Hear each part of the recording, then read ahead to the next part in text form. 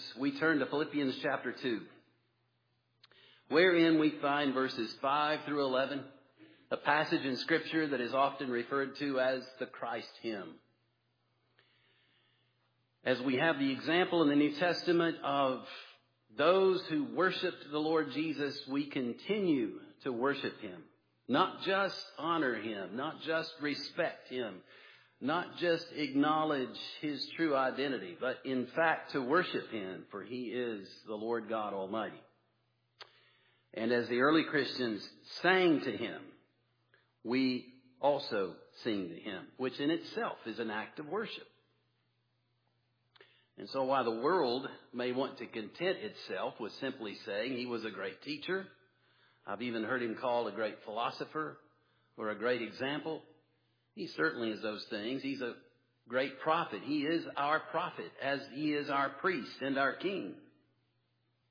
But there is none like Jesus. When you compare him to all of those in all the annals of history, there is none like Christ. So we worship him. Philippians chapter 2, beginning with verse 5. Hear the word of the Lord. Have this mind among yourselves, which is yours in Christ Jesus, who, though he was in the form of God, did not count equality with God a thing to be grasped, but emptied himself by taking the form of a servant, being born in the likeness of men.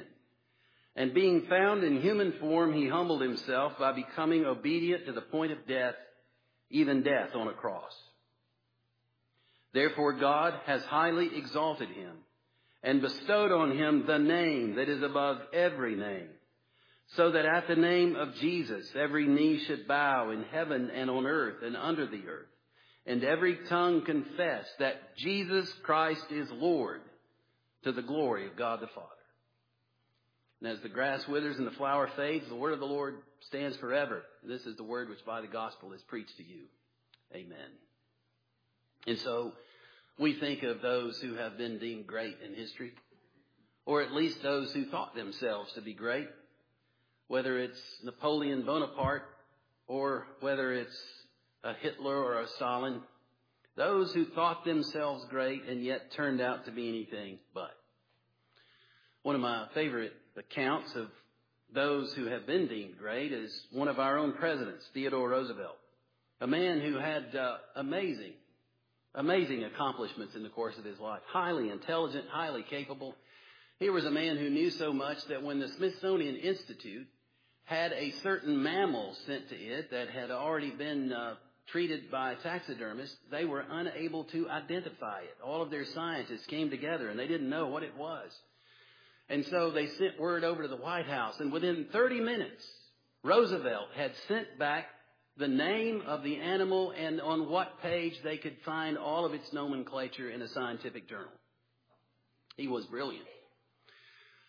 On one occasion, the greatest of big game hunters, it was thought, who had been all over the continent of Africa, whose escapades were known in literature of the day, came to the White House to visit him.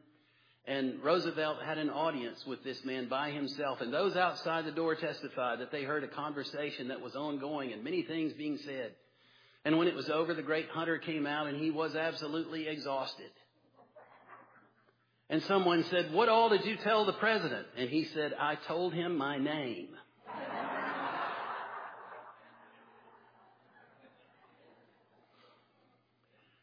There are those who think themselves great. But when we open the pages of Scripture, we encounter true greatness in the person of Jesus Christ, and in most astounding fashion. First of all, Paul tells us in our text that we are to have something. We are to maintain something. Now, this isn't the stuff of modern day motivational speakers who will tell you how great you are and how wonderful you are and how astounding you are and how amazing you are. You don't have to be perfect to be amazing, they tell us. We see here an example of humility, one who made little of himself. Have this mind among yourselves, which is yours in Christ Jesus, who being in the form of God, the morphe of God, who being actually God. This is not some way of Paul linguistically communicating to us that Jesus was less than God the Father is God. This is his way of saying he absolutely is God.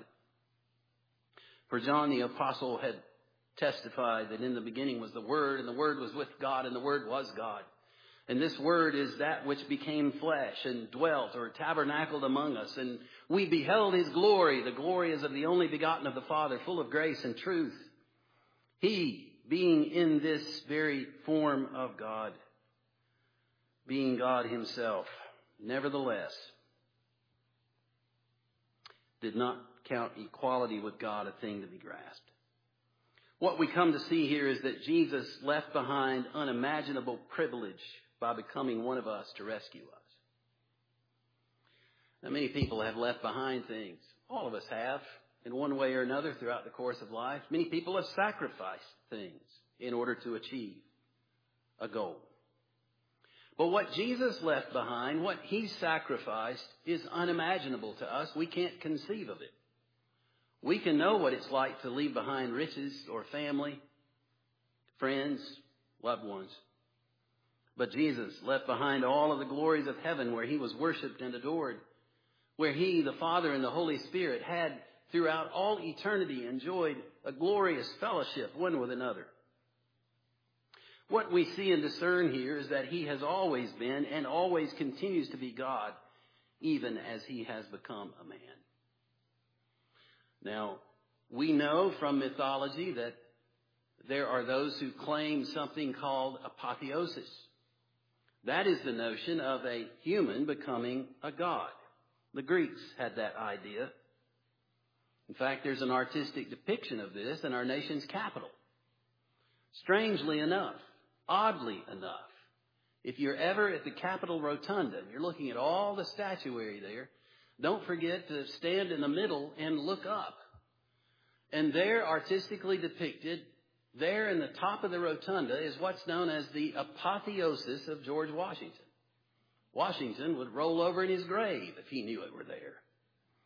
It is the idea of Washington having completed his task on earth of being Revolutionary War leader and President of the United States to becoming a god in the Greek sense. It's there, I kid you not. That is not Jesus. Jesus' story is not one of apotheosis. It's not of a man becoming a god. It is how that God became a man, incarnation. And therein is good news. Because Jesus breached a gap that none of us, nor anyone, could ever breach. He bridged it for us.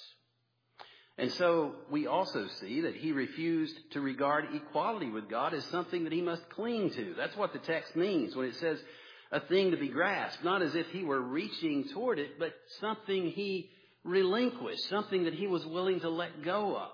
Not that he let go of being God, but he let go of all the privileges that go along with being the second person of the Trinity. He was willing to give that up for a time for our sakes. And we read on. It gets more astounding when we see how that the Lord Jesus endured the very bottom of humiliation, and how that he emptied himself by taking the form of a servant. As Gradanis, the commentator, writes, he laid aside his majesty and glory, but remained God. He laid aside his majesty and glory, but remained God. Like someone in military with high rank who takes off his insignia. Like someone who has all the trappings of greatness and riches and powers and shuts that aside and takes on the raiment of common folk. The Lord Jesus became one of us. As Linsky, respected commentator, says, even in the midst of his death, he had to be the mighty God in order, by his death, to conquer death. You see, we wouldn't have a Savior if Jesus ceased being God, if somehow he gave up his deity. When he emptied himself, he didn't give up being God. He emptied himself of all of those privileges that go with being God. And so this is extraordinary when we think in terms of his humility. Because as we look at his life, we ultimately must divide it in two parts. There is, first of all, the humiliation which begins with his incarnation. When he is conceived in the womb of the Virgin Mary, suddenly the Creator, who is sovereign over all things, becomes susceptible to all the trials and travails of humanity, except without sin. Tempted and tried in every way, except without sin, the Bible declares. Jesus made himself susceptible to all the frailties, weaknesses, attacks, insults, diseases. Oftentimes when I think of the Christmas hymn that we sing, Away in a Manger, no crying he makes. That can't be true. The little Lord Jesus cried. Surely he cried because he was hungry. And there was pain for the first time in all eternity. He knew things like hunger and pain and discomfort. We can't wrap our minds around that. But that was just the beginning.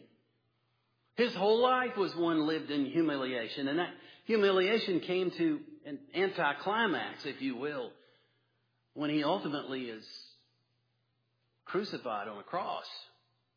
And then humiliation of humiliations when his body is laid in a grave. But Jesus willingly embraced submission and unprecedented humiliation for our sakes. As James Montgomery Boyce has said, there was no depth to which Jesus did not go. At our lowest moments, in our most difficult times, we must understand and know this, that Jesus has gone to the deepest of depths in order to rescue us. Yeah, I'm 55 today. I finally made it to the speed limit. Somebody said that's a sign to me that I need to slow down. But you know, I can remember so many times in the course of my life when I needed somebody to be there for me. I remember the time when I was following my older brother, Dan, 5.5 years older than me, just so they'll know. Dan, I'm the baby, remember, the youngest. Following my brother Dan and his friend who were riding bicycles out the logging road from our house, up the hill and down the hill and turning a steep curve and playing like we were Evel Knievel, jumping 14 buses or whatever else he jumped at Madison Square Garden, forgetting that he broke every bone in his body when he jumped there. I didn't break every bone in my body, but I didn't make the right-hand turn coming down off of that last hill, and I sailed right over the ledge into a multifloral rose bush. Now, if you don't know what a multifloral rose bush is, we have those things in the mountain because the First Lady of the United States, Lady Bird Johnson, determined that our highways needed to be decorated with something, and they thought that would be a good thing to do it. And so they set these things out in the medians of the highways everywhere. And birds picked up the seeds and dropped them all over our pastures so that those things grew up and took over everything. You know, it was one of those things that we often talk about. It seemed like a good thing at the time. And there I was, flat in the middle of one, unable to extricate myself. Yelling. And I don't know where he came from. But all I know is I looked up and there was my daddy. Right there in the middle of the briars, pulling them back with his bare arms to get his boy out of trouble once again. Now, I'd like to tell you that's the worst part of the story. The worst part of the story actually occurred afterwards when my mother, who is a registered nurse, applied alcohol to all those cuts and scratches on my body.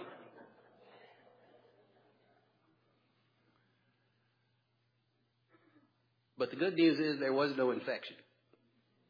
Couldn't survive that treatment. He came right in there where I was and pulled me out. Don't you see that's what we're being told in this passage, that the Lord Jesus went to the lowest depths in order to rescue us, because that's precisely where we are. We're in the deepest and the lowest of depths. And no one could come to that level. No one could come into that briar patch and extricate us from the mess we'd gotten ourselves in. That's what Jesus has done for us. And so in humility, he was willing to lay aside everything and all of the privilege that he had. For our sake, he made him to be sin who knew no sin, so that we might become the righteousness of God. We are now in a position of privilege because the Son of Man gave up his privilege to put us in this place. Alistair Begg, in a part of a sermon that's pretty much gone viral on the internet, talks about how that the gospel has everything to do with what Jesus has done.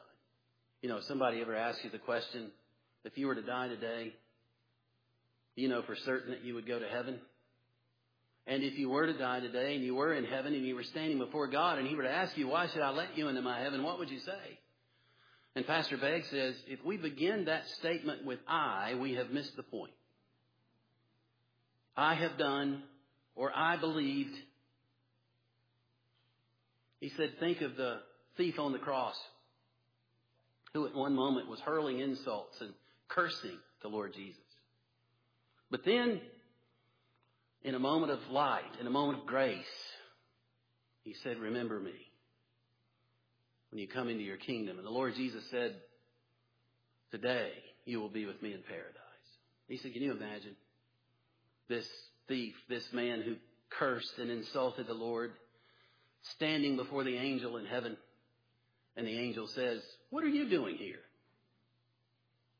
The man said, I don't know. He said, obviously this is mythological. He said, well, what can you tell me? What passage of Scripture have you memorized? Scripture? Well, do you know about justification by faith? Never heard of it. What about the 4 spiritual laws? The what?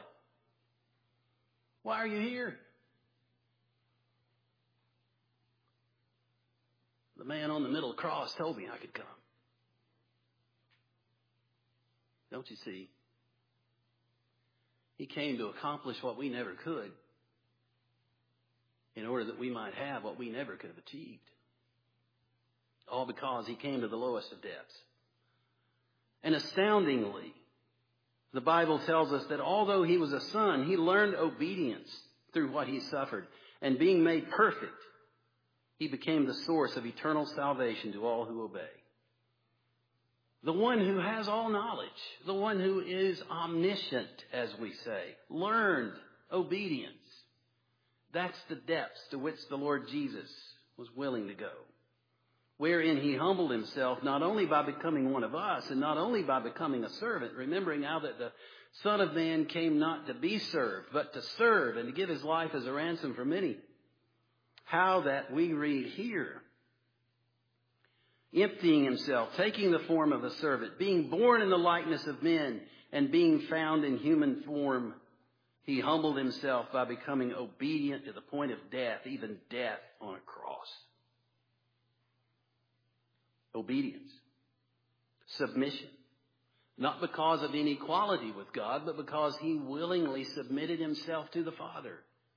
That, by the way, and this is extra, that, by the way, is our pattern for marriage as we look at Ephesians chapter 5, when we see God's plan for the home, in which oftentimes husbands will want their wives to read that passage where it says, wives, submit yourselves to the husband as to the Lord.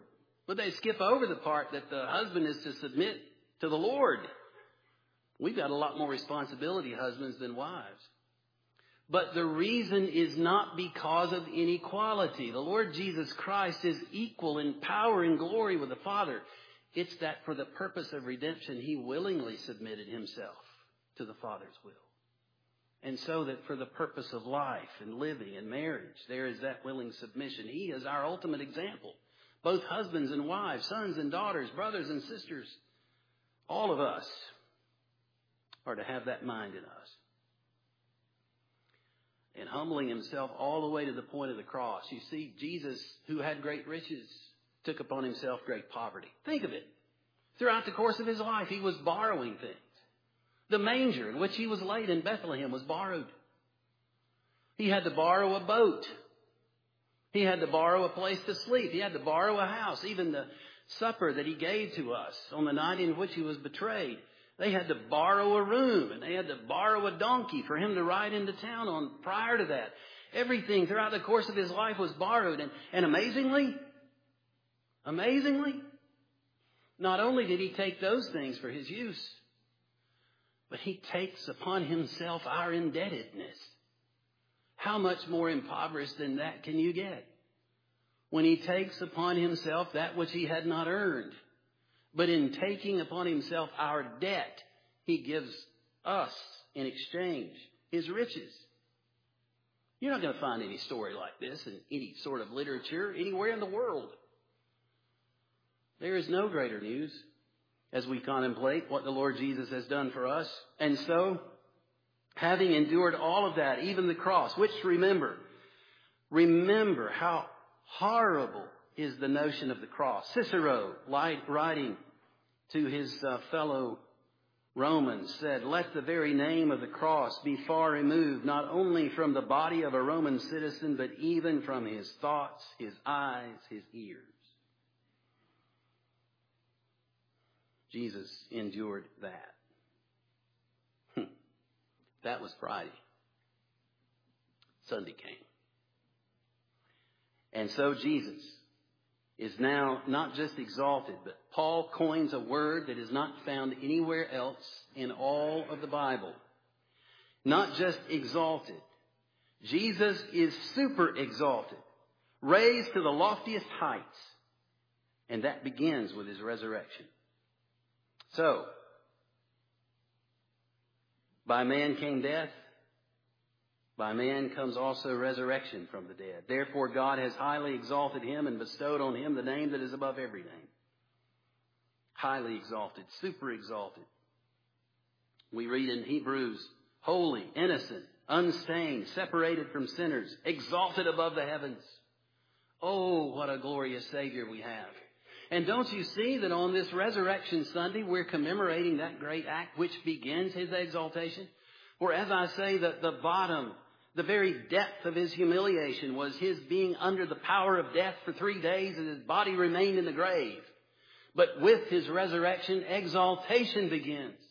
And as he is raised for all to see, so also he ascends. And not only does he ascend, but he is enthroned in glory in that great coronation wherein he is seated at the right hand of the Father. But that's not the end of the story either.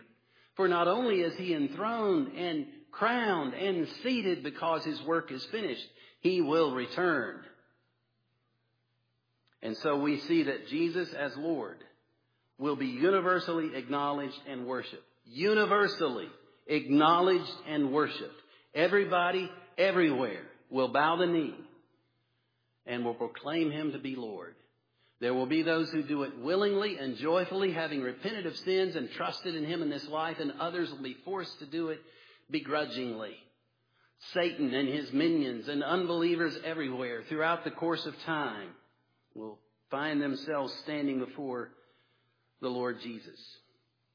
For on his robe and on his thigh he has a name written, King of Kings and Lord of Lords. God, having exalted him, bestowed on him that name that is above every name. Yes, there is the name Jesus. But the name of names comes later, as he speaks of knees bowing and tongues confessing that Jesus Christ is Lord. Jesus Kyrios. Jesus is Lord. The earliest stated creed that we have in Christendom, where Christians came together and the whole rest of the world was saying, Kaiser Kyrios, Caesar is Lord. And Christians met together and said, no. No one on earth has that title except Jesus and him only. And they were willing to go to the stake, and they were willing to face the lions and the beasts and the arenas, and they were willing to be burned alive in Nero's court because Jesus is Lord, because a ragtag group of individuals in Jerusalem once upon a time saw a man who had been crucified, dead and buried rise up out of the grave, and their lives were transformed ever after. Don't ever lose sight of the fact that those early Christians followed the Lord Jesus because they genuinely believed he had been raised from the dead. Even skeptics today, in my own state of North Carolina, that notorious skeptic Bart Ehrman has held forth at UNC Chapel Hill now for years, who's written hogwash against the New Testament. That's what I called it. Intelligent hogwash, but it nevertheless is what it is. Even he begrudgingly admits that those early Christians followed Jesus because they believed he had been raised from the dead. And all this literature was written at a time when, if anyone wanted to debunk it, all they needed to do was get a few witnesses out of Jerusalem and say, hey, never happened. I saw the body. It stayed there. No witnesses. No evidence. Except an empty tomb. Grave cloths left lying there because a resurrected Savior came forth. Angels there at the tomb to bear witness. Having rolled the stone away. Not to let him out. He didn't have to let him out. Don't ever think that.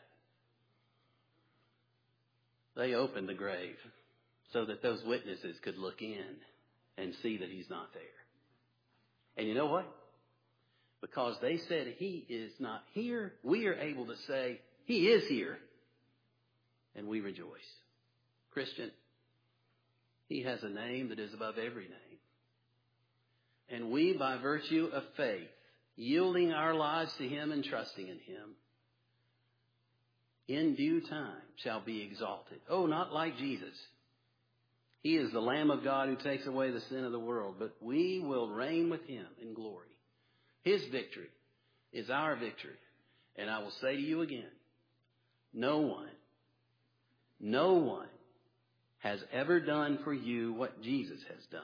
No one will ever accomplish for you what Jesus has accomplished.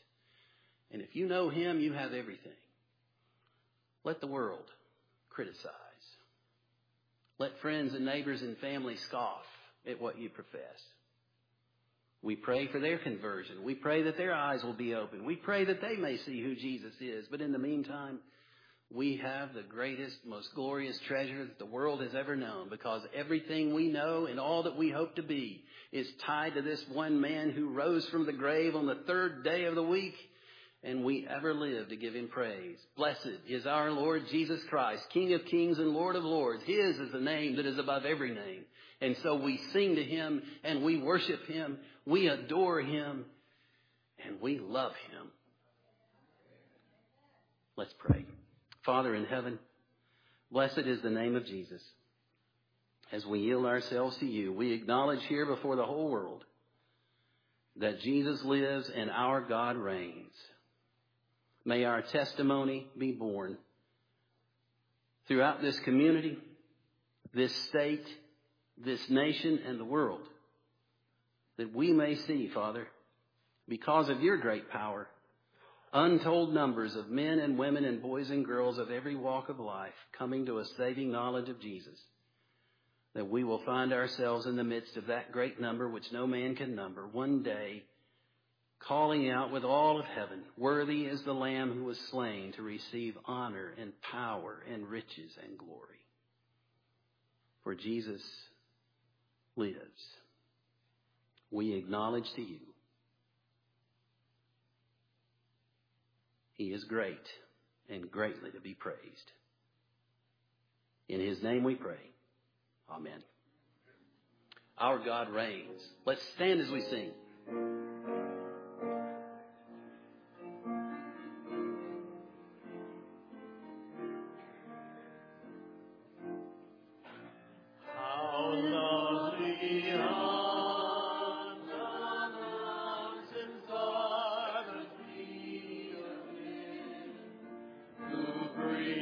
Good news.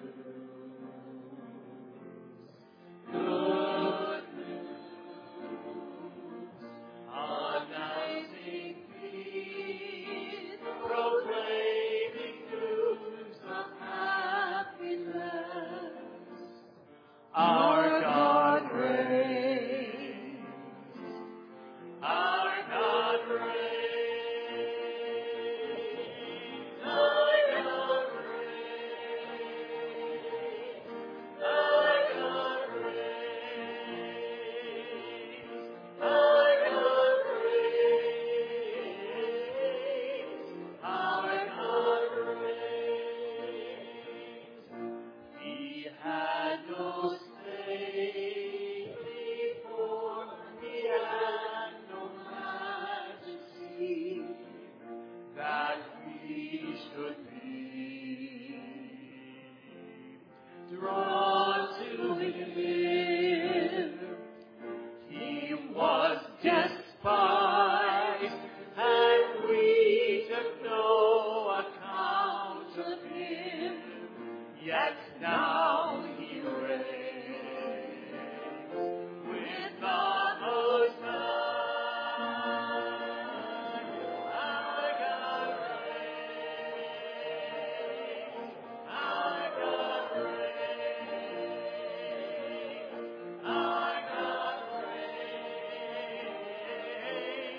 Our God reigns. Out from the tomb he came with grace and majesty. He is alive.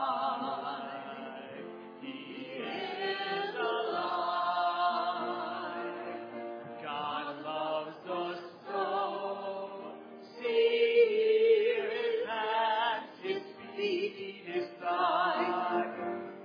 Yes, we know he is alive. Our God reigns. Our God reigns.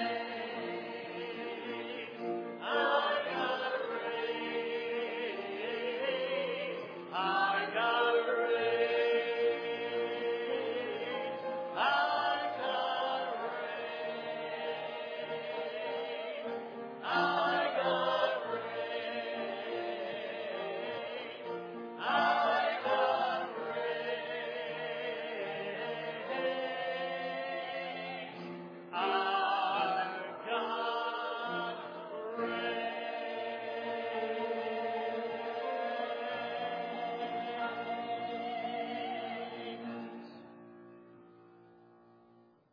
Amen. May grace, mercy, and peace from God the Father, God the Son, and God the Holy Spirit be with and abide with you all both now and forevermore. And everyone said together, Amen.